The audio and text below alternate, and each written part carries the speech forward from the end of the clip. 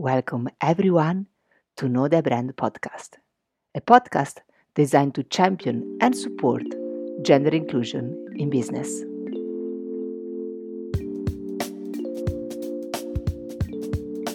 Welcome everyone. I'm Giulia, your host, a social entrepreneur dedicated to helping women in business.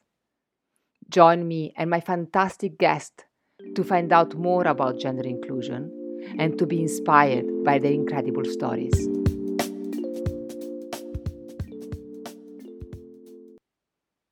Welcome everyone to a new episode of our podcast. Today with us we have Marie-Ellen Iskenderian. Marie-Ellen is the CEO of Women's World Banking. She is a contributor to the Harvard Business Review and to Wall Street Journal and to Forbes. Most importantly, Marie-Ellen has written an incredible book called There is Nothing Micro About a Billion Women. A book that has taught me so much, that is incredibly interesting and can really help everybody understand what financial inclusion means, what it means in relation to gender inclusion. Welcome, Marie-Ellen. Giulia, thank you. That was such a kind introduction. Really appreciate it. Oh, no, honestly, I'm so excited to have you with us. When I was asked to read your book, I was already excited even before starting it. And then I read it, and it's packed with so much incredible research and information. Honestly, it's a true honor to have you with us today. But before we start digging in more into the book, can you tell us a bit more about you, where you come from, a bit about your background? Oh, thank you. Yes. Well, it seems really hard to believe. I will, in about 3 weeks from now, I will celebrate 16 years at Women's World Banking, which is a global NGO dedicated to making sure that women, particularly low-income women in developing countries, have access to the financial services and products that they need, not just loans. I'm sure we'll get into that a little bit from the title of the book, but the full array of products and services that you and I need. And I came to Women's World Banking from the International Finance Corporation, which is the private sector arm of the World Bank, where I had worked for 18 years, very long time.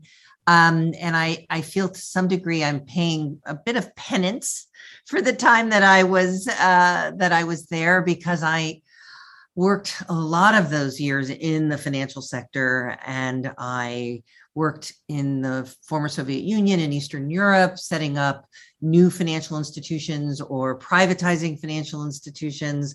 And I never once asked a bank or an insurance company or an equity fund how many women clients they had. Were they serving women-owned businesses? Were their depositors women?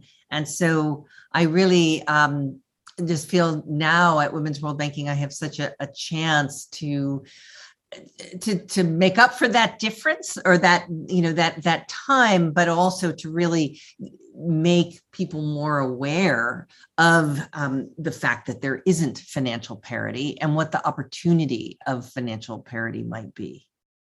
This is a really interesting topic for me specifically, because I work a lot, as I mentioned to you before we start the episode, with financial institution, because it is a world where gender inclusion is not quite there yet, to say it lightly.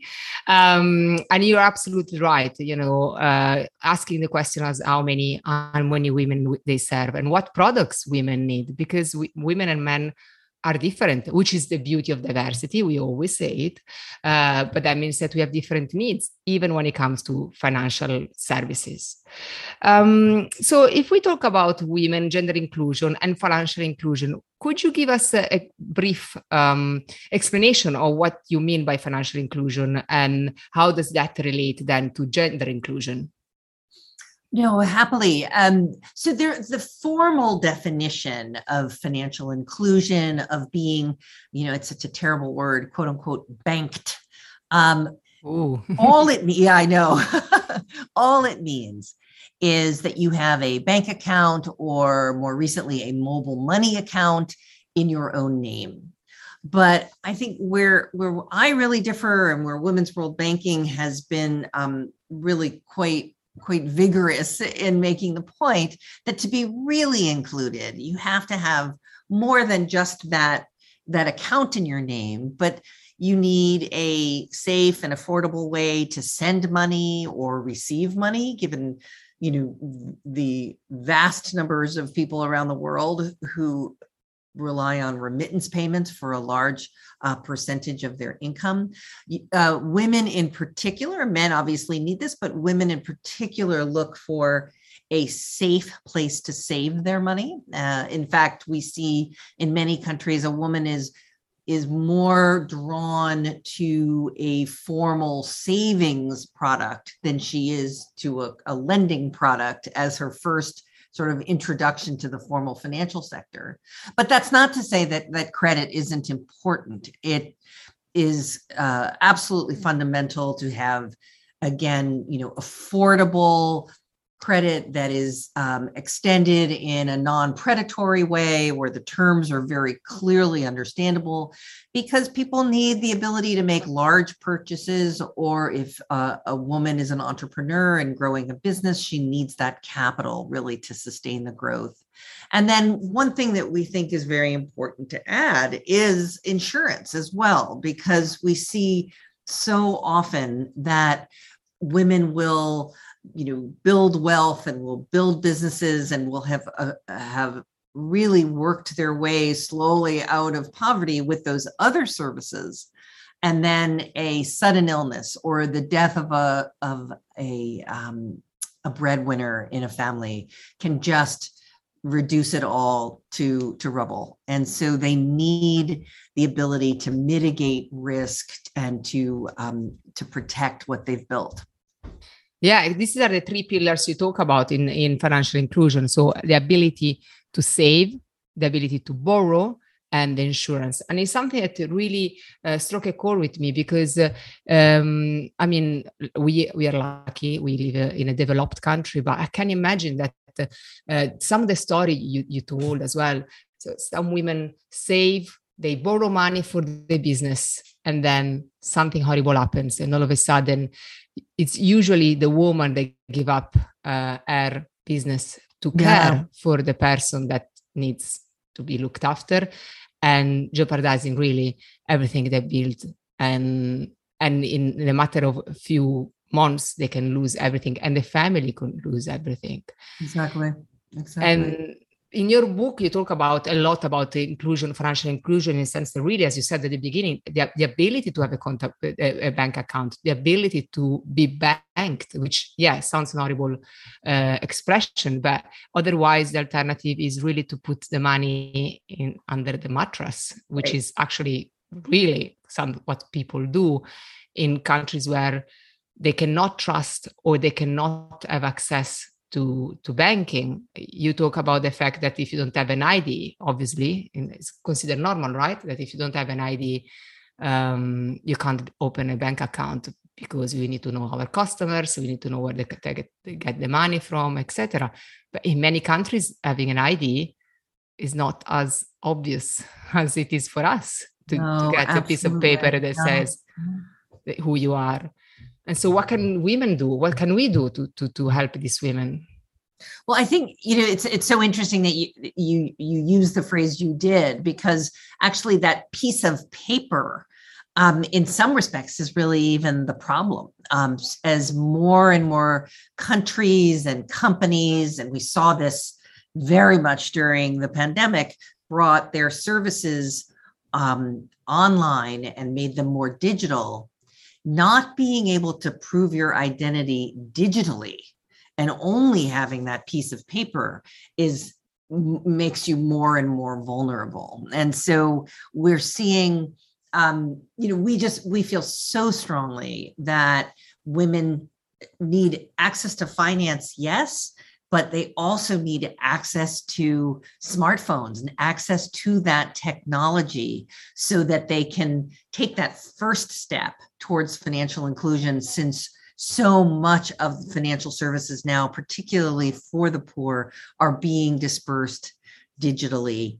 We see that there is still a 16% gender gap in the ownership of smartphones. There had been a real, sort of race to smartphone ownership in 2020, but then the industry association for the cell phone industry just about a month or so ago put out data that shows we've really stalled, and we're seeing that if there is a smartphone in a household, it is going to be owned by the husband. And interestingly, women are quite, vocal about the fact that they won't bank on a shared phone. They'll use it to find information, they'll use it to make calls, but they don't want that desire for confidentiality that we see amongst women really also applies to digital financial services. So getting that technology is absolutely critical. And so I think to the extent that cell phone companies or governments can make sure that there are affordable, not only handsets, but affordable data packages.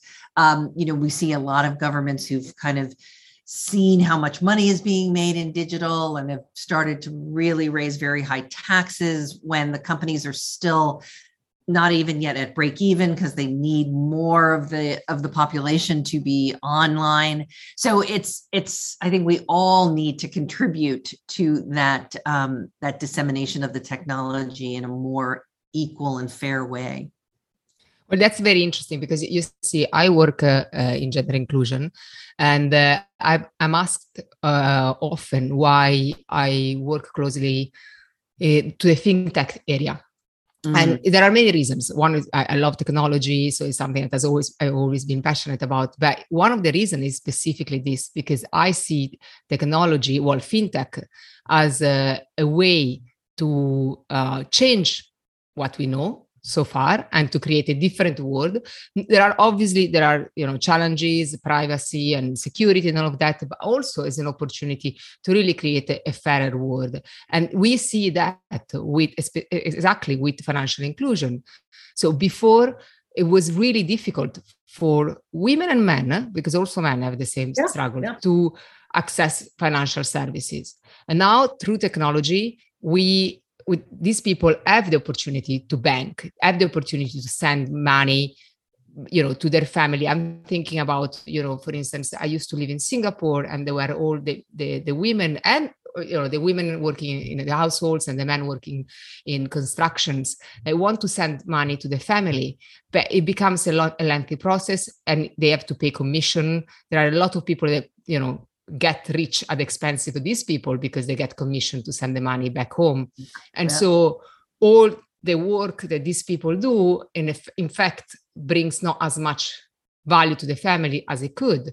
And even these women are not, these people are not in control of their finances, which is what you said before, particularly for women, the ability to have a personal phone and to the privacy of their, banking, which is something I want to mention because it's something you talk about in the book. Unfortunately, financial inclusion for women, so the ability to borrow money, having an insurance that protects them, is not always something positive for the woman herself, because there are countries where, unfortunately, women encounter violence, especially from their partners, if they become financially independent. Is that what you've seen in your studies? Am I correct? Julia, thank you so much for raising that. I think in some ways this was one of the most disappointing findings, I guess, because the research is still really quite equivocal on whether a woman's life is irrevocably better or irrevocably worse from the perspective of making her vulnerable to violence if she has more money, more control over her money. We see that in some places where the gender norms are still very much in flux, women really can be more vulnerable. There does appear to be pretty consistent literature that says, at the very least, giving women, accounts in their own name and the ability to control the finances that are there, that not necessarily insisting on it being a joint account, that can at least give women the place to accumulate enough money, perhaps to get themselves out of the situation. But, you mentioned earlier that I have sort of calls to action at the end of the book. And really one of my biggest calls to action is to researchers, because the seminal definitive piece of work on whether women are more or less vulnerable to gender-based violence, if they are financially included or not, has yet to be done. And it's really time to do that work. There are some indications, as I said before, that digital does seem to protect women more. The act, cash isn't immediately available. There is that level of confidentiality. I had a conversation with a woman in Nigeria a few years ago, and she just pointed to her phone and smiled and said, my savings are here and the SIM card, and that doesn't do my husband very much good, So, all the indications are good, but we really need that definitive piece of work to be done. Absolutely. And if we go back a little bit on the fact that women and men bank differently, and the fact that she said, my husband cannot touch, because it's true, like what often happens. And I we see it, like the women save, they put the money away, then the husband requires money and she's kind of compelled to give the money to the husband. But actually, the studies that you cite in your book shows that the women and men spend money very differently. Yeah. And so when women can invest their own money, they usually tend to invest it for the family, for the education of their children, for the healthcare of the family. And actually, I was reading an article yesterday. A lot of people, when we talk about sustainability, just think about the environment and forget all the social aspects that are linked to sustainability. But actually, helping women and gender inclusion, particularly in developing countries, has an impact on the environment, because when women become educated and have access to finance, and they can save money and use it and borrow and create work through their companies, they actually have a positive impact on the environment because of the choices they make when they use this money. They don't just use it to fulfill a financial desire, but they invest it often in products and services that have a positive impact on environment, positive impact on their family in terms of healthcare and education. And all of this is transformative. Actually, the article I was reading says that it's the second biggest element we should focus on, gender inclusion in developing countries to fight global warming, which is incredible. Fabulous. Yes. And yet very little is done. As you say, we don't even know exactly the effect of this, gender inclusion financially. And another thing that you mentioned, maybe more research should be done, or you can highlight a little bit for us, is that when we look at developing countries, we look at microfinancing as a way to empower women. But in your book, you suggest that as much as that is very important, is not the only answer. Can you tell us a bit more? Because I think a lot of us thinking, well, that's great. There is microfinancing. We found a solution to the problem. Let's just get on with that. But I think you have a little bit of a different approach to that. Am I correct? Oh, yes. And I think, it gets back to what we were speaking about earlier, that for so long, and really to, unfortunately, a very great extent, microfinance institutions have been, very much focused on credit products, on lending, and to far too great a degree, they are still not providing savings. Very few of them, I think fewer than 20% of microfinance institutions provide insurance products. And they've been very slow to digitize. And that's been, as I said, is such a game changer for women in terms of accessibility, affordability, safety. So it just feels like microfinance made an extremely important point that the poor are quote unquote bankable. It also had some fairly extraordinary results for many people when you saw the gender breakdown, that women were across the board better repayers. But without that multiplicity of products, without the variety of the financial products and services, as I mentioned before, payments, savings, insurance, as well as credit, the woman and her family just are not going to be able to do as much as they could if the only thing they had available to them is a loan.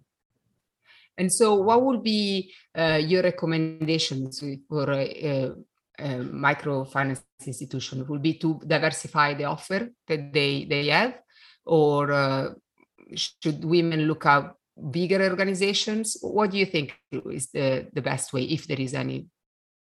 No, we work with a lot of microfinance institutions around the world, and it's always very gratifying to work with them because they have such a clear focus on the low income customer. They're very comfortable thinking about products that are designed for women. So they can be wonderful organizations, but I'd say two things. One is make sure you are structured sort of legally, regulatorily, in order to be able to take savings and to offer multiple products, and then to digitize your operations as soon as possible. I think I mentioned in the book that, I think microfinance institutions who don't digitize really are at risk of being left with, perhaps the poorest, weakest clients, because once that woman is introduced to a digital product, she's going to have so many more choices, so much, frankly, better customer experience, that the microfinance institutions may be left in a much less competitive position. And that, to be honest, applies to microfinance, but to normal banking. Honestly, I mean, we did an ICT event in Luxembourg last month, or the month before, and that was exactly the same message. Digitalization is here, and the bank industry needs to wake up to it, because we all want a better experience. And so if we want it, even more people that need it want something that makes it easier for them, as we say, to save and to borrow and, to grow their business, and not just their business, but to ensure that their family is safe, really, and, they can prosper. So you talk about the business case for gender inclusion in financial inclusion for women. Can you tell us a few points? Why should we care? Why us, that we live in this very lucky world, should we care about women in developing countries, and why they should have access to, why they should be bankable, as you said? Well, that was such a big motivator for me to write the book. And there was sort of one moment almost in particular when the IMF, of all places, who for many, many years had not really engaged with the subject of financial inclusion, perhaps they would talk about whether or not, or they would research whether it made a financial system more or less stable. But they started to pivot a few years ago into the linkages between financial inclusion and inclusive growth in terms of income inequality, and then what was the relationship between gender inequality, financial inclusion, and income inequality. And they finally gave it the term that really kind of made it all come together by referring to it as being macro critical. And we know now that gender inequality and overall economic inequality in a country are directly correlated, and that you actually, even when you're trying with the best of intentions to improve the degree of inequality in an economy if you don't ensure that the most excluded population is expressly included. You really run the risk of even exacerbating inequality. And that's why it's almost a shorthand or a shortcut in saying women at every age group, every country, every income group are more excluded than men. So to be able to talk about inclusive growth, economic equality, all of those topics must engage in the topic of gender equality and women's financial inclusion. Then the second reason really was, as you said, you referred to that phrase bankable that I'd used earlier. There's been a growing movement by several, McKinsey, Oliver Wyman, many consulting firms to try to quantify what money basically is being left on the table, what economic opportunity is being left behind because men and women are not served at parity. And so Oliver Wyman estimates that across the entire financial services sector, $700 billion in annual, so every year, revenue is being left untouched because men and women are not served equally. And then finally, and perhaps the most compelling, the most important, is the impact we know that takes place on the woman herself. In addition to when a woman has greater control over financial resources, yes, there may be, more money coming into the household, more assets owned by the household. So that's sort of the easy part. We also can track real cognitive development. Women have a greater awareness of opportunities. They have more skills available to them just by virtue of interacting with financial services. But then there's some really exciting things that take place in relationship, a woman and rest of her household, her neighbors, the rest of the community. When she has more control over financial resources and how they're spent, she is more engaged in the decisions in that household. And as you mentioned, Julia, when a woman is left or at least engaged in driving those decisions, they tend to benefit more members of the family. More members eat well, more of them have healthcare services. They tend to invest much more on housing improvements than men do. And so there's some really important community and household effects that take place. But then finally, we know, and again, there's been some really very, very compelling research that look at women's self-esteem and the sense of their own value, their ability to sort of transcend that day-to-day grind and start planning for the future. And all of those things are sort of directly relatable. There's been some really profound research done in the last few years that point directly to those impacts when women are financially included. And to be honest, it's absolutely true in the developing countries, but I actually feel that a lot of the things you talk about can be applied to developed countries as well, because all too often women are not participating into the financial of the house as much as the men are. And when they do, their relationship within the household changes. They tend to invest differently from their husband. And again, is because we are different, and that's a great thing. But they tend to invest a lot into their family, their children, to the point that sometimes they forget to invest in themselves, which is not such a good thing. And I think that I personally believe that we have an obligation towards the developing countries because it's the right thing to do, simply for that. But if we get above that, as I said, there is a clear studies show that there is a clear link between gender inclusion, which through a lot financial inclusion and the impact on environment, and also what we can learn from developing countries and apply it to our own life and get the same inclusion for women, because even here the products are not designed for women a lot of times. And we don't trust that. You talk a lot in your book about the lack of trust in financial institutions. I think many women don't feel trust towards the banks here in Europe and the US. I personally can say certainly that I've been sitting in meetings with my husband where the person is just talking to my husband as he's essentially is the only one making money. I've been even told that I need to bring my husband to discuss my financials for my own business. I'm like, no, sorry, you got it wrong. No, thank you very much. But it does happen. And so I think not only we will help the women in developing countries, but we're going to help us and the society at large, because I think that there is enough research to prove that gender inclusion benefits everyone, not just the women.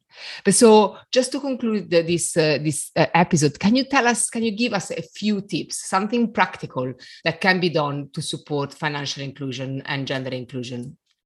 Well, the one thing that we haven't really talked about, but that I do touch on quite a bit in the book, again, there's some really great research now that looks at what happens in a financial institution when you start to see diversity in leadership, in loan officers, and at the board, and those institutions really starting to have much greater outreach to women clients. So I'd almost say to your audience, if you do nothing else, make sure you know about the gender diversity of the management and board of your bank, of your insurance company, of whoever it is that's managing your retirement savings, because that's a great place to start.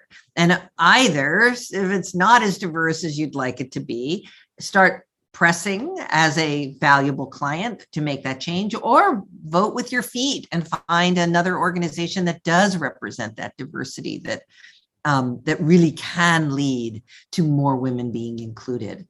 The other thing that I always talk about is, there's a lot of question marks around the value of financial literacy and financial education, and the kind of traditional classroom education really not being very effective. People don't tend to retain those lessons, but the research does tend to show if you start children very early, really like as early as 5, in bringing some of those important financial education lessons to them, and inculcating them as early as possible, that will serve them well. And that's both girls and boys. So start educating your kids as early as possible.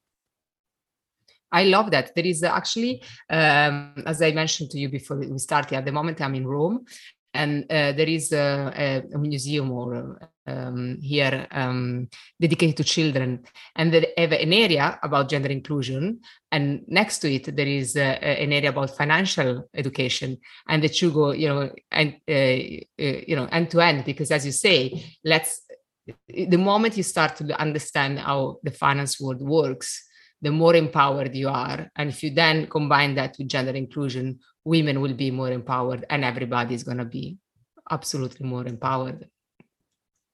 Any one final word as a recommendation? That was a brilliant way to end. I mean, I think one of the reasons why this subject has really retained my interest and my excitement is this is a problem we can solve.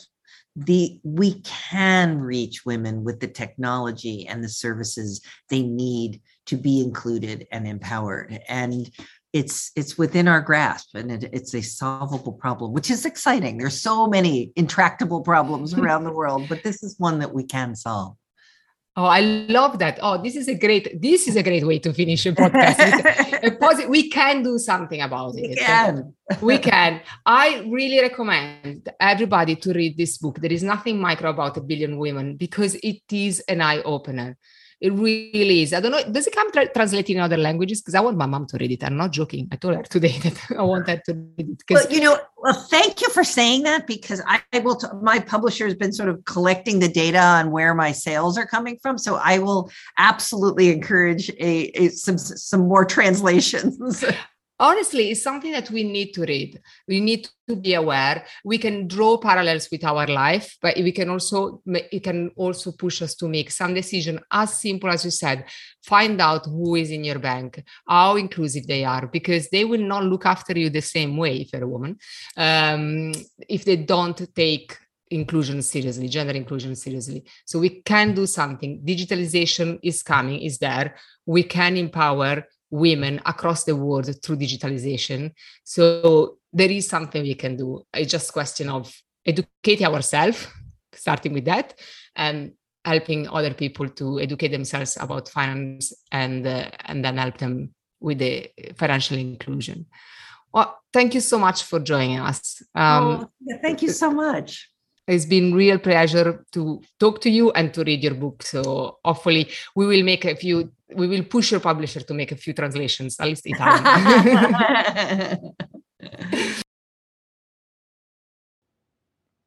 I really hope you enjoyed this episode. If so, please support us by liking it, by subscribing to our channel, and by sharing with your friends. It might seem such a small thing, but actually it will help us a lot. And stop.